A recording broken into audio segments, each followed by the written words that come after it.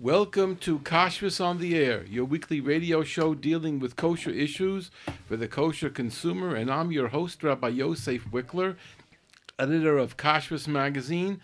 Sorry we're a little bit late today. We have a wonderful guest, and hopefully that'll make up for it with extra. We have Rabbi Avram Wright, who's been appearing on this show for, I don't know how many times, the fourth time, I believe. Anyway, it's always been a pleasure.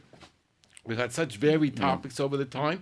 But last year we did have a show on matzah, chabura matzahs, and today we're continuing the topic of matzah, and we have a lot of things to discuss.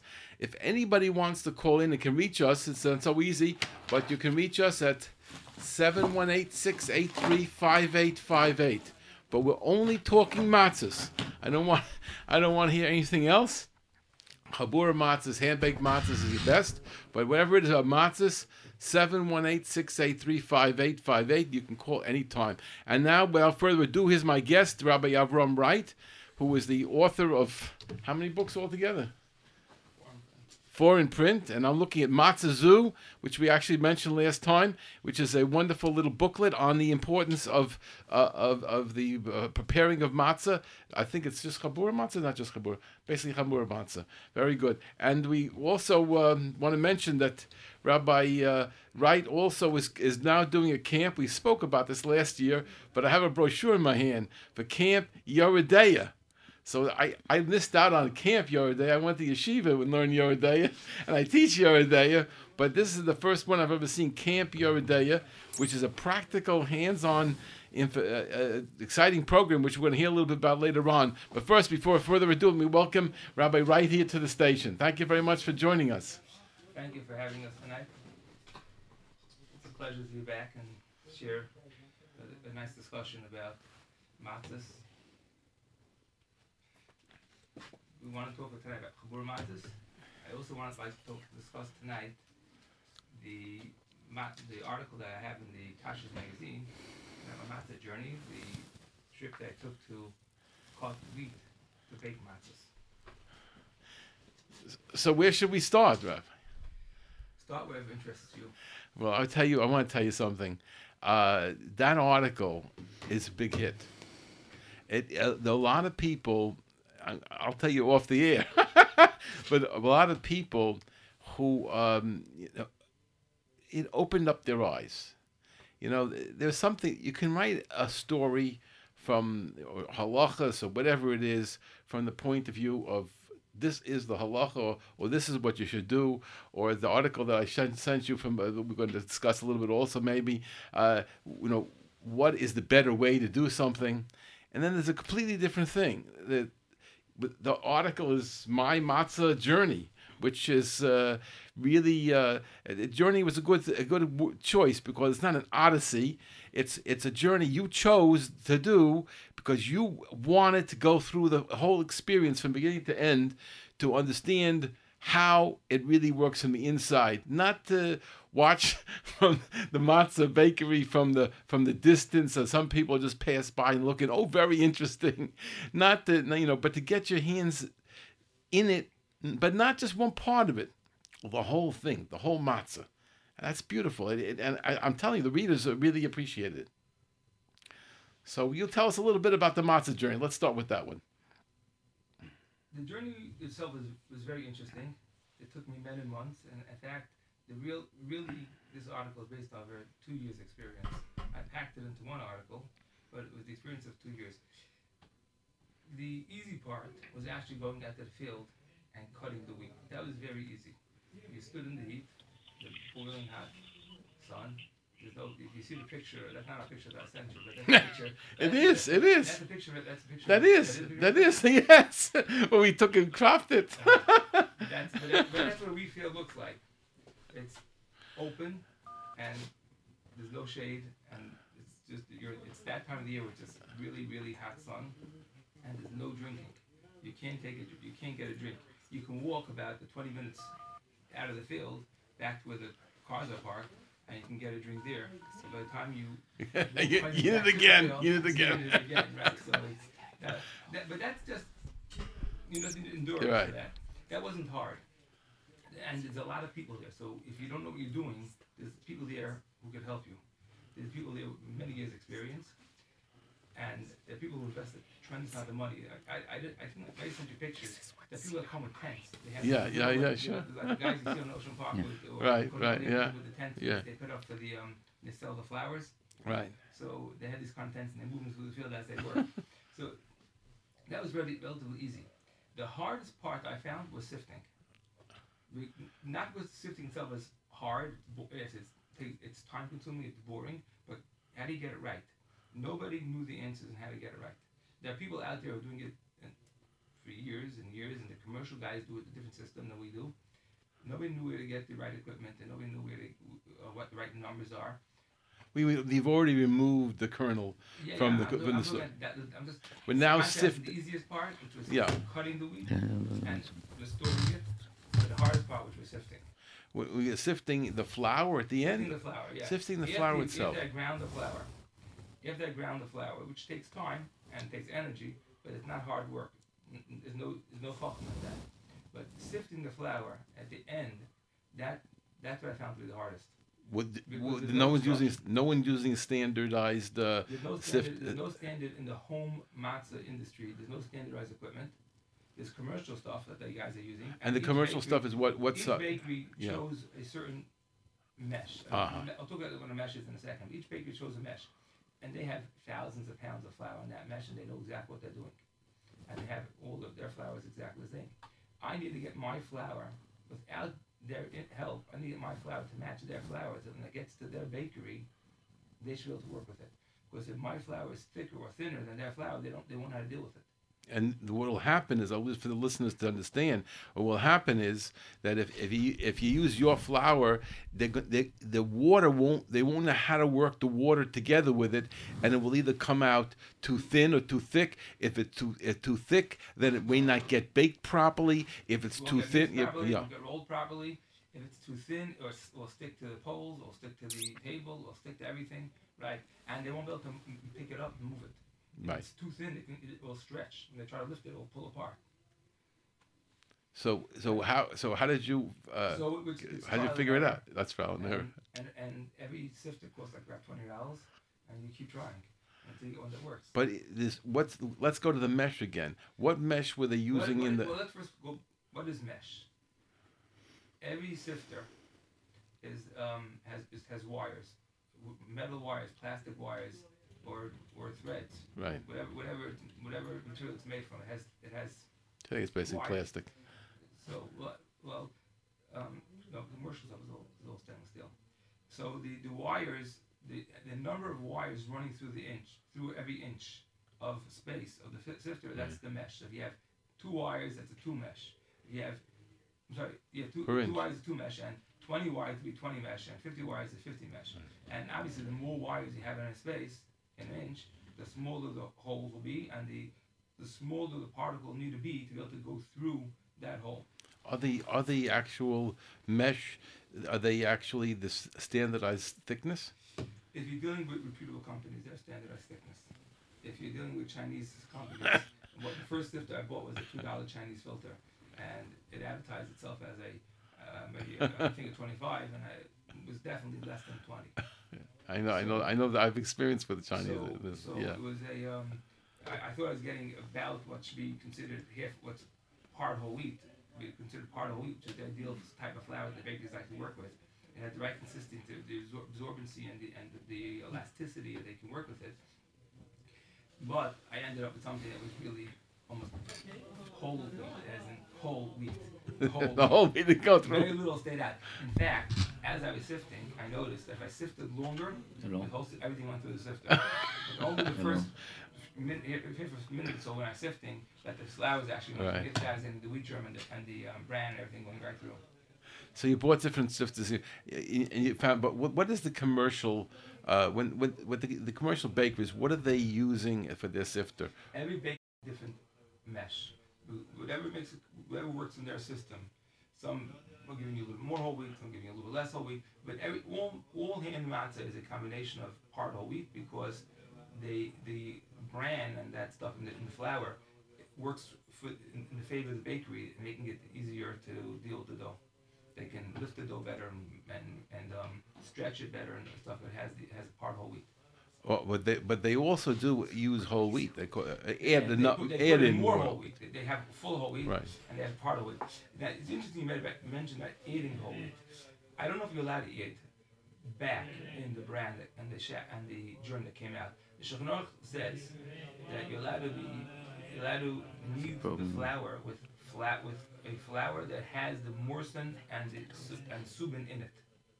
Whichever morsin and subin are, there's the machlokes and the mishmur brings the machlokes, what's morsin, what's subin. But either way, one's the brand, one's the germ, and either way, whatever it is, you're allowed. If it was never removed, you're allowed to use it. But you're not allowed to put morsin and subin into your matzah flour. That's what Mechaber says. So I don't know if bakeries do it, but I can't imagine that they do something. What they must be, they're probably doing what you're saying, where they have a flour that has a lot of whole wheat and it hasn't been removed, and they mix that with one that has been. But also they do what they call whole wheat. I don't know I read in this article that we were schmoozing about, but they sometimes mix it. No, the other article, that they not yours. That he talks about about mixing the flours, but I don't know what they do in the bakery. I know that they now announce we're using now whole wheat. And the difference between the whole wheat and the plain flour, the white flour, is so dramatically different that it messes everything up when they start doing it right away. I'm watching the ovens. That's my job. Taking the matzahs out and examining the matzahs. And what I see is that when they switch over to the whole wheat, the whole wheat is so hard for them to get it properly baked. What happens is it ends up to be soft, extremely soft, because they don't want it to burn and this and that until he gets it just right. Because if the water and the flour ratio is not proper when it goes in, if it's not a dry kind of a dough when it goes in, what you have is the outside of it, the top and the bottom will get baked, and inside it won't be baked. Are you talking about the bakery's whole wheat flour? Or their special blend, or are you talking about Rechaim Sheyad whole wheat? Well, I don't. Flour that you brought to them. I don't really do it anymore. My son does that, but there is Rechaim Sheyad, but we're not talking about Rechaim Sheyad. We're talking about what they call whole wheat, and they're using regular, and then they're using whole wheat, and according to this article, there's a blend. I don't know if it's really a blend or not. They shouldn't be having a hard time if they just switch the whole wheat, because these guys are switching every day, back and forth. Right. They shouldn't have a hard time just because it's whole wheat. If you experience that, it's probably something unique that was going on at that time that was causing the trouble. It happens every year, and always the owner runs in, and he starts saying, "Is it okay? Is it okay?" And invariably, I show him that it's soft. He says, "Okay, we're going to change it." We adjust it. He goes back, adjusts the water-flour relationship and ratio, and then we go further. What I like to point out is that the things that I catch, I'm catching, but that's not what goes on when I'm not there. Which means that the point we always like to make is that the chabura matzah is a better shot at it than when you're buying without the chabura matzah. I agree that chabura matzah is definitely a better shot at getting a mehuda matzah or buying something in the grocery store. But I want to get clear that I've never been to a bakery that I thought was producing chametz. Right. Any bakery I've ever been to, the matzahs are always kosher, at least with the evet. Sometimes, it's less mehuda, more mehuda. But I've never been to a bakery that you can say was producing chametz. No, we're not talking about chametz. We're talking about not necessarily baked fully. Which is not even a halachic requirement. No, it isn't. Once a matzah reaches a certain degree of baked, what the Shulchan Aruch calls karmu panel, or a second title is ein chutim shachan. And once it reaches one of those two stages, which according to Shura are really the same, once it reaches that, it's considered correct matzah, even though it's still bendable, stretchable, and all that. Correct. But we're talking about what I saw with my own eyes is that the top and the bottom could get baked. It's like anything that that needs more baking time. The visual inspection that you would have to say, oh, this is done. that works for a matzah that's going on a certain standard form, which is going in ready to be baked properly by that system. Where if something goes in where it's got too much water inside, then it retains that water too long, and you could get the top and the bottom looking pretty well done, while in the middle it'll be chutim nishachim. That's what I'm referring to. Okay. So let's go back to your journey. What got me into the idea of going to cut the wheat? There was a few factors. One was, like I write in the article, I wanted to experience the whole matzah industry from the beginning through the end, and I wanted to know what makes things happen, why they happen. So I figured I had to be out there and see it and watch it happen. But that's not unique. Everything you do is that way, Rabbi, right? You do that with the shofar, you do it with the little Vanessa. Some people like to learn about it. Some people like to learn it well enough to be able maybe to paskin a shaila.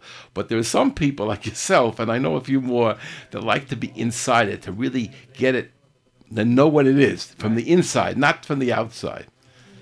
The other, yeah, you're right about what you said. The other reason why I wanted to go out there and experience myself was there's an undercurrent, which is not so much in the street. A little bit was for a while years ago, which is the green wheat tumult. Have you heard of it? You sure? Yes, definitely. The green wheat tumult was, at what stage do you have to cut the wheat to make sure that the wheat itself is no longer subject to females? That the wheat itself growing out in the field can become commensate. According to Shulchan Aruch, if the wheat grew to the stage that it no longer needs to be connected to the ground in order to continue growing, at that stage, if it gets wet from rain or dew even, it can become common stick. So the question is, at what stage is that? At what stage is that? Where do you draw the line? And there's a tumult about it, and I wanted to go out in the field and see for myself what they're talking about. Right. Okay, so let's hear what you saw. I don't have any conclusive. But when you went out, about either topic, I just went out to experience it, and I'm still investigating. But the way Shimon Eider used to teach us these halachas, and he described where, first of all, I saw in Tshuvas about discussions about where there was a big rain, and there was a question about whether the wheat is chometz now. Because what happens is, he explained that it's possible that if it's dried out enough, that even though it's a standing wheat, that if the rain pulls it down and sits in the water for a certain amount of time, you might get chimutz. Even then, it may flop up again, and it may look like it's fine, but maybe there's chimutz inside. That's the concern that they had. This old tshuvas about this. There's a lot of discussion about it, and I'm still in the investigating stages. I don't have anything to report. So when you're ready to report, you let me know. We'll come back and drag in, even if it's the middle of the year. You get a sequel to that. So let's go a little bit more with your journey. Go ahead. The one thing I know for sure I accomplished was that I cut the wheat myself, and that it was cut l'shma. Because when you use a machine to cut wheat, there's a machlokes in the achronim whether machines can do something and consider l'shma. Okay, so there's a machlokes achronim, and there's a machlokes rishonim whether the cutting of the wheat has to be done l'shma. So Shulchan Aruch paskins that l'chatchila you want to do the cutting of the wheat l'shma. With the other, you can buy flour that's not cut l'shma, but what's called cutting wheat l'shma? Well, you can use a machine. So the bialacha and some Tav Samach. And Tav Samach is a very long bialacha right there in the beginning, where he goes into this question of. It's not on. No, it's something good. You can together, share together. The bialacha goes into this question is whether a machine, he's talking about water wheels, whether a machine or an animal pulling the wheel of the what's it called, the chaim, the grinding stone. If the animal pulls the grinding stone, it can that be considered lishma? So the bialacha goes both there. He explores both ends, and he says, but the yeved, you can have a machine do lishma. That's his conclusion. But the water wheel is considered lishma. So if you have your machines doing stuff, so the Halacha says that's kosher b'di'evet if you need lishma, and being that we want to do lishma, so why would I want to do it in a way that the Halacha says is only b'di'evet? So if I had no other choice and I had to get my grain from a factory, then I would be stuck. But being that it's not a big deal, it takes a few hours. I can go out and I can do the mitzvah properly. Why shouldn't I? So that I accomplished. Well, why is it that those everybody seems to be going to the field to cut it? I mean, I don't know that the Hamish or companies are using machines to cut the flour, to cut the grain. It seems to me that they're sending out people, like my son goes out and does it, and I'm sure that they have other people who are going out and doing it. I see groups of people. You saw groups of people there. Isn't there a way to just sort of buy it on the open market? Someone else did the fuel lishma?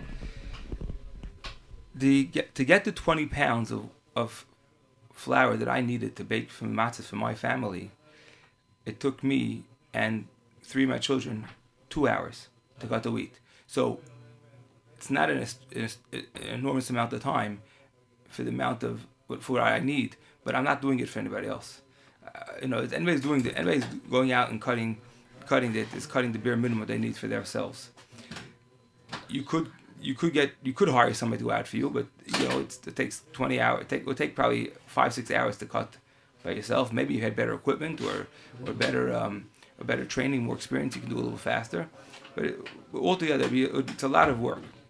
That's why none of the big bakeries do it by hand. All the big bakeries use the machine. I've been with some of the big bakeries cutting the flour, cutting the grain for their matzahs, and they all use the machines. You can't cut that quantity by hand if you want to cut that quantity. But if you're just one person, you just want to do it for yourself, and it's just a matter of going for an hour drive to New Jersey and spending an hour or two in the field, it's not a big deal.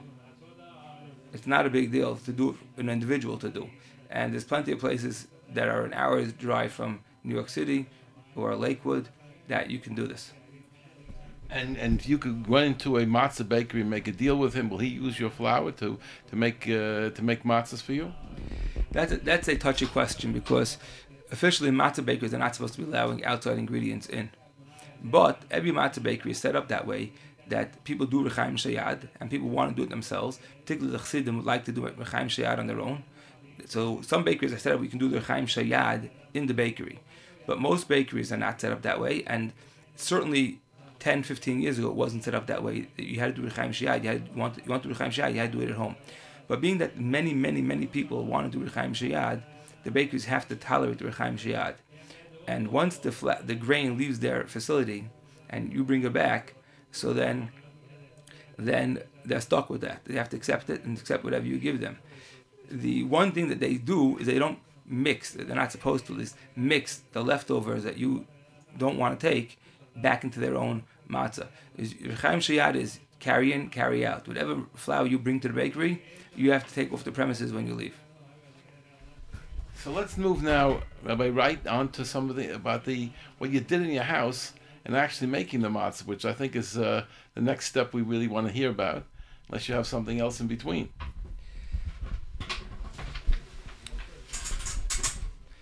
Once I got the wheat home, it's imperative to dry the wheat immediately because the wheat is moist. If it's not dried properly very quickly, it will rot. So we have to transfer it into a place where the air could circulate through the drying wheat. A bag, if I had a real old-fashioned sack, that would be good. But pillowcases work a little bit. What we used was a pack-and-play type of crib, which it has the screens on the side, and the bottom, the base, which is not a screen, but at least it's a breathable cloth. And we put it into a room with a dehumidifier. And it takes a few days, maybe 2 weeks, until it was really dry enough to thresh. But this you do right away in June when you cut the wheat. But the threshing, there's no rush on the threshing. You can do that anytime you want. But the grain before the threshing takes up a lot of room. So when I started, I think initially I started this year with four like those egg carton boxes that you get from the grocery stores. I started with 4 of those size boxes of grain. That takes up a lot of space. After it's dried, it was reduced to 2, but it still takes up space. After threshing, I can reduce all that into one pillowcase. So there's a benefit in getting it done as soon as possible. The threshing was the most interesting thing, because the first year I said, I'm doing old-fashioned type of threshing. I'm going to step on it, jump on it, and we tried that. And it took forever, and the job never got done. It worked a little bit slowly. Then I did a little research and discovered that for $5 you can make a mechanical thresher. It's a rod.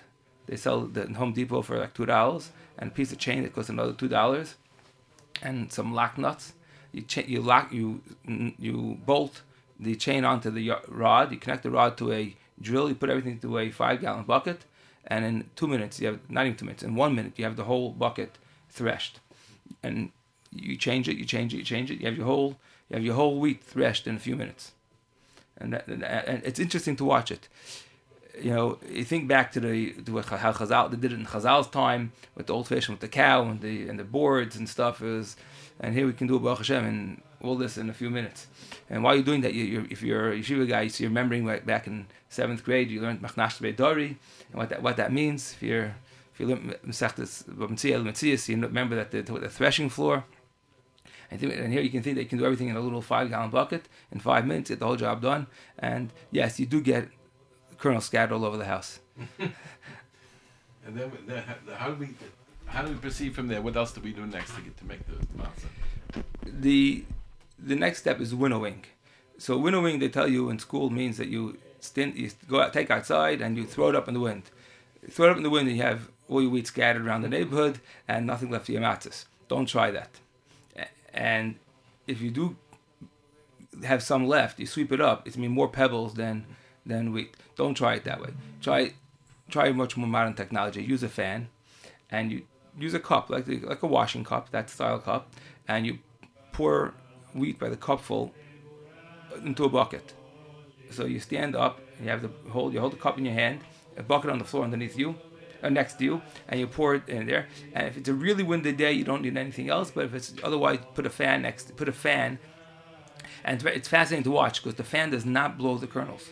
The kernels fall straight down, and everything else gets blown away.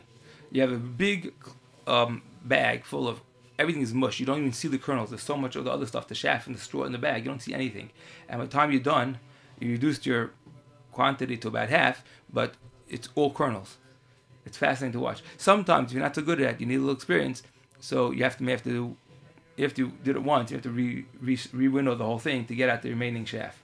But a little bit of chaff or straw is left in the thing, not a problem. I'll go through the grinder, and you can eat it. And then we already said that about the sifting. So we got rid of whatever brand we were not going to use. First grinding. Okay, grinding first. Well, let's go. Then we'll go to the grinding. Grinding is first. Grinding is interesting because it's a very manual. It's intense labor. It takes a lot of energy, but what I did was I didn't tighten the screws. Literally didn't tighten the screws. So the first time I put everything through the grinder, I only really crushed it, or it's called cracking it, and it wasn't so hard. And then I passed it through a second time, a little bit tighter, and between the two passes, I got enough flour for what I needed, and I didn't bother exerting myself to do it a third time on a tighter setting to get at the last bit of flour. I could have, but it wasn't worth the effort. In the halachas about tashchis, there's always the debate between the value of the effort compared to the value of the product. So I didn't think that the product I can get from it was worth the effort to do it. So we skipped the third grinding, and instead we got I think I ended up with 19.5 pounds of flour from just these two passes, which was more than adequate for my needs. And then we went on to the sifting, which we mentioned before. And then we're going to get in a second to the baking, but let me ask you first a little bit about, let me take a second and we'll talk about our advertiser, and then we'll be able to get back to the Rabbi Wright, and we'll be discussing the baking of the matzahs. And when I think of Wikler Mar, conveniently located at 1205 Avenue M, I think of price, service, convenience, and quality. Whether you shop for a few items or for a full wagon load, you can save plenty of money by shopping at Wikler Mar. And at Glatt Mart, you can save time using their parking area. Just pull into Glatt Mart from the East 12th Street entrance. You can park the car there and have it ready to load up with those special items you purchased in the store. And some of the items that are on sale right now at Glatt Mart, today and tomorrow, family pack chuck ground beef is $3.79 a pound. Matambri great for rotata, $9.99 a pound. Family pack filet steak, $9.99 a pound. Beef chuck pot roast, $8.99 a pound. Family pack shoulder steak, $9.49 a pound, and pickled veal roast, $9.99 a pound. And if you take advantage of ordering your Pesach takeout order from Glatt Mart by tomorrow, you can save 5% off with a $100 minimum. You'll save 5% on your purchase. So get busy with that. You can either go in there or you can do it over the phone or over the internet. And at Glatt Mart, there's also selling Noam Gourmet gefilte fish, $3.99. Idaho potatoes, 5 pounds each, 2 packs for $3. Mishpacha or Hadar potato starch, $1.69. These are just a few items that are on sale now. And at Glatt Mart, the quality of meats is A1, with kosher certification from both the Star K and the Varakashas of Flatbush, with base Yosef meats and with expert Nikur. At Glatt Mart, you're getting quality kashrus. Glatt Mart is at 1205 Avenue M, meaning your shopping needs is their top priority. If you meet Dov in Glatt Mart, tell him you heard about Glatt Mart on Kashrus on the Air over JRoot Radio. And now we're going to go back to our guest, Rabbi Avram Wright, who is discussing his matzah journey, and we're up to making the matzahs. I believe we're getting close enough to make the matzahs. Go ahead, Rabbi Wright. There's less to report about making matzahs because most of us have been there as a tourist or as a participant, been to a matzah bakery, and we've seen what goes on. But what's interesting is that because it's Rechaim Shayad, and because I had my issues with the sifting, as I spoke about earlier, the dough was a much softer dough and a much wider dough than what the bakery is used to. So they do a little adjusting, as you mentioned. They adjust a little bit on their side, how much the water and stuff, and the amount of kneading that was necessary to get it to be the way they needed it to work. But I ended up with a really white flour matzah, which is unusual because most matzah, we said earlier, is really a half or part whole wheat. Even what's called the regular matzah is part whole wheat because it makes it easier for them. My matzahs, at least this year, are really white matzahs. But I don't mean that the color of the matzah is white, because the color of the matzah has to do with the type of wood that they use in the oven. The wood produces the color of the matzah. It's really like food coloring almost, the way it works. The smoke makes the color of the matzah. So that the color of my finished matzah is dependent upon the wood that the bakery used. Let's hear a little bit about. You came in with for 20 pounds. It's not a big deal for them, but they were cooperative with you to do everything that you needed, and you were satisfied how the bakery handled the actual production. Is that correct? Yeah, I chose my bakery very carefully. I spent a year researching matzah bakeries and what they could offer me as a chabura, and you do come with a chabura, but they have the bakery that I used has a very good system in place to begin with, and we just tweaked it a little bit as a chabura. And the main thing I bring to them is the Rechaim Shayad. That's really the main thing that I'm using, that I'm doing differently than what their standard chabura run would be. I mean, I also do a few things that the Mishmur says to do that are expensive. If a matzah bakery had to do it on their own all the time, but if I come my own people, we can pull it off without costing extra. And what are those things? There's one thing that the Mishmur says to do. It's actually, I think, a quote of the Shlah, but the Mishmur says to do it, that most matzah bakeries are not makbid on their own, is to switch the bowl between every dough, not to use the same bowl for two doughs in a row. So most matzah bakeries can't afford to switch it because you need to have a guy full-time washing bowls, but you have a chabura, so you have one guy washing, one guy drying, and you can pretty much keep the bowls moving, and they can switch the bowls enough times for as many doughs in 18 minutes. That's interesting, and that's one of the things that people do try to do. And then always, how thick did your matzahs come out? Were they a thin? Or that should come out exactly the way the matzah bakery makes them. Yeah. So it's pretty standardized. You have no problem figuring it out then. All right, so you gave me an idea about our matzah journey, which as I said, was a big hit, and people are really enjoying the article.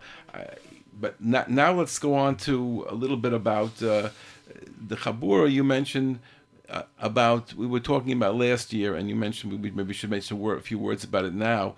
Is about how to properly set up a chabura, or maybe something else. Maybe if not that people listening who will be setting up chabura, especially this late time in the year, but maybe something else about participating in the chabura. Maybe go back into some of the things we discussed last year about chabura matzahs in general. I don't remember everything we discussed last year. I do know the key things I like to talk about when I like to promote chabura matzahs. The main reason to make a chabura matzah is because, again, the main reason to make a chabura matzah is because the Mechaber and Shulchan Aruch says you're supposed to make matzahs as a chabura and not buy them off the shelf. It's Mechaber, it's in Shulchan Aruch. The Mechaber says that a person should make the matzahs for a seder by himself, and that even the Rishonim, the Rosh, went by himself to make his own matzahs because it's mitzvah bo Yosef Shluchai. Making the matzah is part of the mitzvah, and a person should participate in making it himself. Not everybody has the wherewithal to do that, but those who could do it, and most people can do it. There's enough matzah bakeries around the neighborhood. You just make an appointment, and you go in. And even if you do nothing else besides be present at the time of chabura, already you've accomplished. At the time of the baking of your matzah, you've already accomplished something because you fulfilled what the Shulchan Aruch said: a mitzvah bo Yosef Shluchai. That's reason number one. Reason number two, the Mishnah Berurah says that the reason to go to bake your own matzahs is because it's Rabba HaMachshela. There's many things that can go wrong in a matzah bakery. That's what the Mishnah Berurah says. Now, we do have a system in place, and we have our bakeries are used exclusively for baking matzah, so a lot of the problems that the Achronim had to deal with have been eliminated. But there's one problem which can't be eliminated, and that is that you have a lot of people being paid to do the same job every day for 8 or 10 hours a day.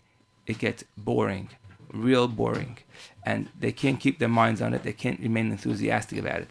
As soon as you walk into the matzah bakery, it happens to me every time I walk into a matzah bakery, no matter which bakery I'm in, no matter if I'm baking there that day or not baking there that day, as soon as I walk in, everybody is full of pep and zim. Everybody is ready, everybody is ready to go and do it with action and geschmack. And that's enough of a reason why you should want to go bake your own matzahs. Just that the matzahs should be baked with zrizos. Okay, thank you very much. We had talked about possibly about the baking matzahs at home. Do you know people who bake matzahs at home? Is this something that is realistic? I know two cases where people did it, and they have machines now where you can buy a wood for a furnace. It's about $500 or something. The fellow in Israel sells it, and what? About $2,000. $2,000 now. Okay, and so give us an idea a little bit about the whether it's realistic, whether it's advisable or not to do anything like this at all. You have to have guts. If you're not the gutsy type, don't even try. But if you have guts, and there's plenty of people all over Brooklyn, Monsey, Lakewood that do this, particularly among the Hasidim who want to bake Erev Pesach matzahs. There's not enough Erev Pesach matzahs available for all the people that want them. So many people will invest a few $100s or a few $1,000s depending on your needs and depending on what your setup is. And you can buy all the equipment you need to make your own matzah bakery. You need a garage or a basement where you have the room to store the equipment and keep them connected. The biggest expense is probably if you had to change it every year, you have to get a plumber, professional plumber, to connect your gas oven and disconnect it every year, and that would be a big expense. But other than that, you can do everything yourself in the comfort of your own home. Go out and cut your wheat yourself, your chaim shayad, and you'll have every level of shema possible. You can grind it at home, sift it at home, and you just need 3 or 4 friends who are willing to do exactly what the matzah bakery does. You line your tables with paper. You get yourself special. You get special bowls, that is designated for this job, the right size, the right shape, and you mix your dough, you roll it, you bake it. I only participated in home matzah baking one time Last year, Erev Pesach, I wanted to watch some Sfardim do it. So I went with a group of Sfardim that they made their own matzahs Erev Pesach. But I know people that go every year to all over the place. There's bakery, there are Rebbes, like Shtibel Rebbes who have in their basements the setup or in their garages, and they have it set up. And they make Erev Pesach. The people that make it, not just Erev Pesach, they make it throughout the season. The initial investment of a few $1,000s that it cost you to set up matzah bakery, if you have the place for it, is a lot cheaper than 10 years worth of matzahs. Okay, so we'll have to get some first-hand reports the next year from somebody who was listening to this show today. Let me find out a little bit more about the camp. We're up to the camp now, Camp Yoredeya, and tell us a little bit about it. I mean, it had been mentioned before on one of the shows, and I didn't know we're up to it, really doing it. And give us an idea of what this is all about. I mean, I see some wonderful areas that you're covering, like kashrus, which is, of course, something close to home. And you have here safras and shrita, and learning about the different mesoras and of the different birds. Shiluch Hakan, the shofar, Nikor, removing the veins and the chaylev from the meat. Let's hear a little bit more about this program, because it sounds very exciting. The main idea is that Bochrim, high school, Beis Medrash age, Koil, they learn Gemaras, and all the time the Gemara references some of these things. They learn Shulchan Aruch, and the Shulchan Aruch references some of these things, and they're clueless about what these things are. And sometimes they go to people who are supposed to know the answers, like some of the picture books, and the picture books also didn't know. So they made up something. And now, not just one person doesn't know, but 100 people who looked at the picture book also don't know. And the problem is that they don't even know they don't know. That's the problem. That was reason number one. When you learn something, you should know what you're talking about. You should have the right shot in the Gemara. Just this week, somebody called me to discuss halacha in Pesach cleaning about you have to clean your chairs for Pesach, and the Shulchan Aruch says you have to clean the kisois for Pesach, and Shulchan Aruch says you have to clean the chairs for Pesach. And I told him that's not what a kisei is. A kisei is not the chair that you sit on in the dining room. The kisei is the stand which you put your mixing bowl on to mix your dough. So if you don't know what the words mean, if you don't have the background, the information that these things, what could be going on, you walk away with misunderstanding what the Shulchan Aruch is talking about. That was one project the camp is trying to address. The second idea is that there's many parts of Yiddishkeit that most people 50 years ago or 100 years ago, most from Jews knew. And today, most from Jews don't know. And I'll give you an example. How do you kasher a chicken? So 50 years ago, every grandmother, every Jewish woman knew how to kasher a chicken. Today, there's very few Jews in the world who know how to kasher chickens. Mostly, you go to, all the work is done in a commercial plant. There's a few people working there, minimum wage workers mostly. And if the plant ever had to close down and relocate, say they closed down a plant in Iowa or something where the people were experiencing kashering, and they moved the plant to California, are they going to take those minimum wage workers with them to California to kasher the chickens over there? Who's going to kasher the chickens? So I once asked the mashgiach in a place, do you know how to do the work? And he says, no, I only know what the finished product looks like. Right. So if you don't know how to do the work, and we're trusting these people to do it, so even though we have a mashgiach watching that they're doing it and the finished product looks correct, what would be if we didn't have that? We didn't have that. So the idea is to preserve the mesoros on how to kasher a chicken, how to kasher a pot. I had the story of 2-3 years ago. I was standing outside one of these kashering centers here in Brooklyn. The guy comes by with a pot and he says he wants to kasher the pot. And the 19-year-old boy walking over there says, no, we're not allowed to kasher that pot. He says, I just called my Rav. He said, I can. He pulls out his cell phone. He calls his Rav. The other Rav said, I can kasher it. The kid pulls out his cell phone. No, my boss said I can't kasher it. I don't know what the issue was in the halacha, but what this Rav was saying yes, why this Rav was saying no. But I said, listen to the fellow. I said, you asked your Rav. He said you can kasher it. Take it home, fill it with hot water, boil it. It's a pot. Kasher it. It takes a few minutes. I don't know how to kasher a pot. I said, take it home, put it on the stove, fill it with hot water, boil it. It's kashered. I don't know how to kasher a pot. We're trying to correct that. That's something really. That's what we were talking about for years.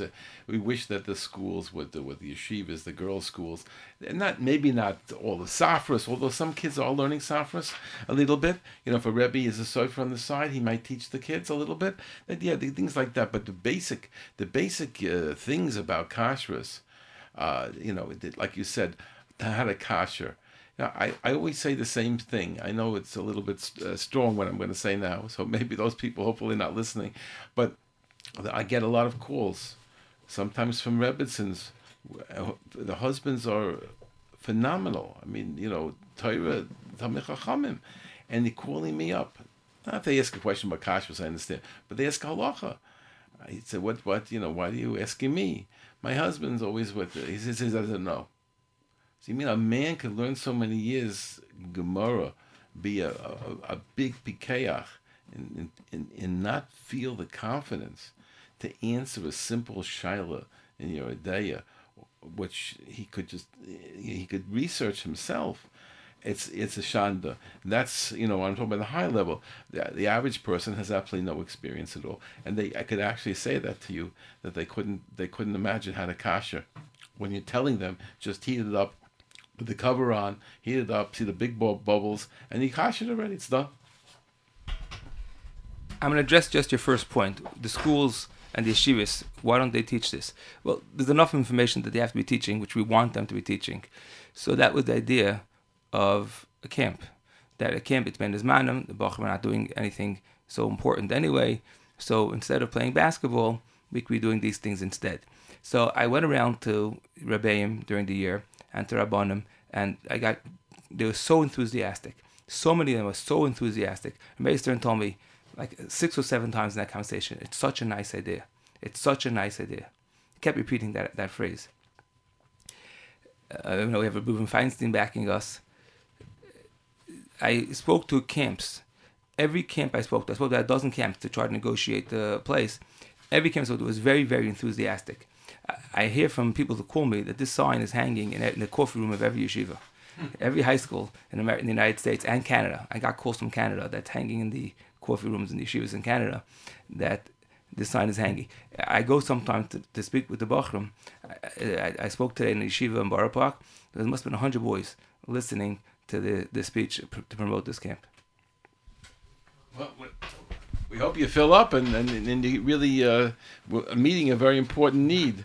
I think that it would be wonderful if people would have more experience in these areas.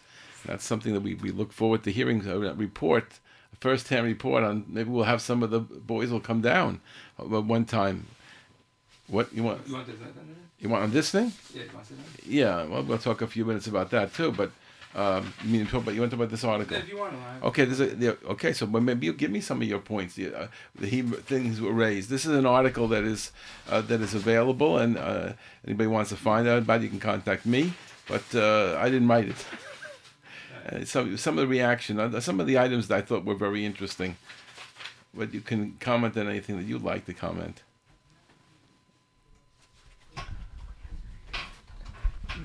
There's one point that this article makes, which I've seen which people discuss. Right. The question, you sort of touched on it a little earlier, that is it possible there should be a matzah which is baked, or looks baked on the outside, and is still totally raw on the inside, ready to become chametz? Does the concept exist? Ready to become, yeah. right?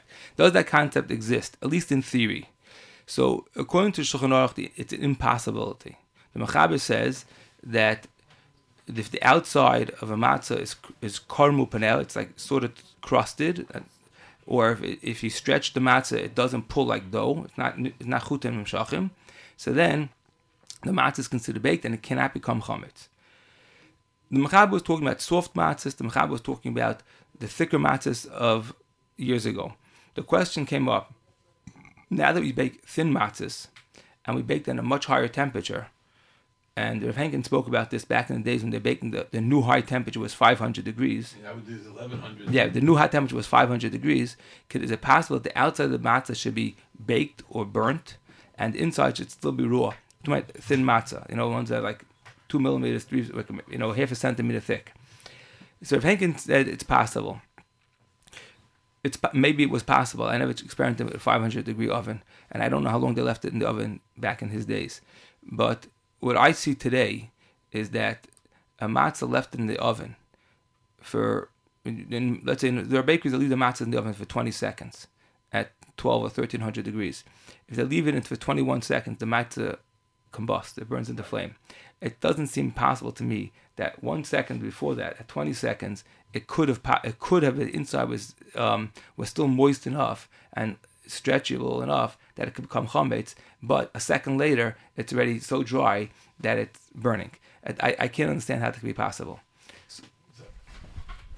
I hear the kasha, and logically you're right. However, I invite you to come down and see what I see with my own eyes, that it does happen. And it's what everybody in the industry calls nas, a wet matzah.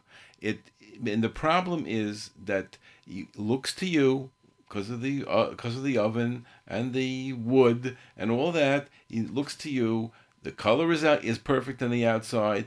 It feels, kind of hard on the outside, but towards that spot, wherever it is, it could be one spot over here, it could be half the matzah, but usually it's like 1 spot, 2 spots, 5 spots, and that spot you feel you can put your finger right through it, it doesn't hold.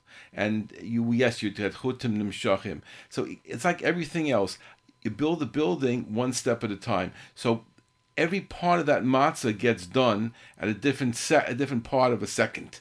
And it may be a very small amount of time before it could get done and not get done, but sometimes it's in that in-between area. And that's the experience that we had. And even the owner of the matzah bakery will come by and inspect, and he'll say, yes, these are nas, and he'll make it go back and tell them to do something different. So there is that area. I want to give you a story, which is a very famous story, but the kids may mention it.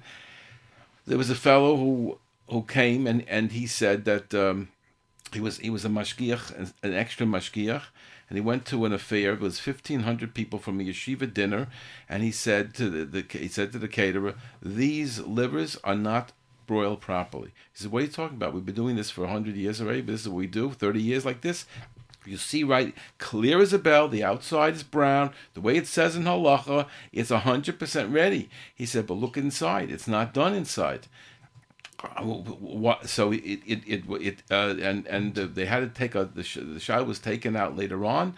They took those and they used it, they studied it, and sure enough, the Rabbanim who examined these said these were not done properly. So what happens to be, at least, and I know that's much thicker and it's a meat, but that what happens is that it depends upon how high the fire is, how cold or that liver is before, how long it's kept out, how close it's put to the fire. So all of these variables change it. Now, what I'm saying is, in the matzah field, my own experience is, yes, there will be chutim nimshachim sometimes in part of a matzah, even though it looks pretty good on the outside. But I invite you to come and join me sometime when I'm baking, and let me show you what I think is a problem, and maybe you'll be able to show me that I'm wrong. But we can punch the matzah together, and we'll paskin the shal together. Okay? Yeah, that's really the point I wanted to make, is what would I say about, let's say, matzah? I agree that the matzah is wet. I've seen plenty of wet matzahs in my day. I don't think that that's chametz, or a lot. I don't think it's possible that it can even become chametz. I think it's already past the stage of chutim meshachim. At least I personally have never seen a matzah that has not been past the stage of chutim meshachim. And I want to tell you a quick story that I heard from Meir Stern. I heard it from himself. Originally, I heard it from 30 years ago, but then I called him and I had him tell me the story a few more times since then. Okay. He told us a story that it was it's about 50 years ago, that he was baking matzahs on the Lower East Side. They were baking matzahs on the Lower East Side, and one after the other, matzahs coming out soft and bendable and soggy and all that. So they called the car service, a cab probably they called it in those days. They called a cab and they had to wait outside, and they got a good specimen of a matzah that was really soggy and bendable and all that. It looked really bad. They wrapped it up to keep it hot and keep it like exactly was. And it was the Lower East Side, and they zipped over. It was only a few blocks to MTJ, to where Moshe was. It was right about Mincha time. He told me, right before Mincha, right after Mincha, Moshe just come. Moshe was available, and they took him, they showed him the matzah, and Moshe laughed at them. He said, that's not chutim shacham. Soft, bendable, soggy is not chutim shacham. Chutim shacham means that you can stretch it the way you stretch a challah dough before it's baked. That's what chutim shacham means. And I've never seen a matzah that was close to that. Never seen a matzah coming out of the oven. The truth is, our matzahs don't go into the oven stretchable. So you can't take them out of the oven stretchable. The dough wasn't stretchable when they went in. It won't be stretchable when it comes out. It's impossible. So this will be something we'll take up in next year, and we'll be able to discuss the topic again. We're over the time already, so I want to thank you very much for joining us, Rabbi Wright. And as usual, a very stimulating session, and I hope that people look into your camp, which is called Camp Yeridea. And how would they reach anybody about Camp Yeridea? It's a telephone number, 347-407-1239. Or you do right, right, R-E-I-T, at campyeridea.org. Right, R-E-I-T, at campyeridea.org. And I'm really looking forward to hearing some feedback from that camp, because I think it's going to be very exciting. And I thank you very much for joining us. You'll have to come visit us at camp. We're going to be in Connecticut this year. It sounds very exciting. I'm going to come on a good day. Thank you.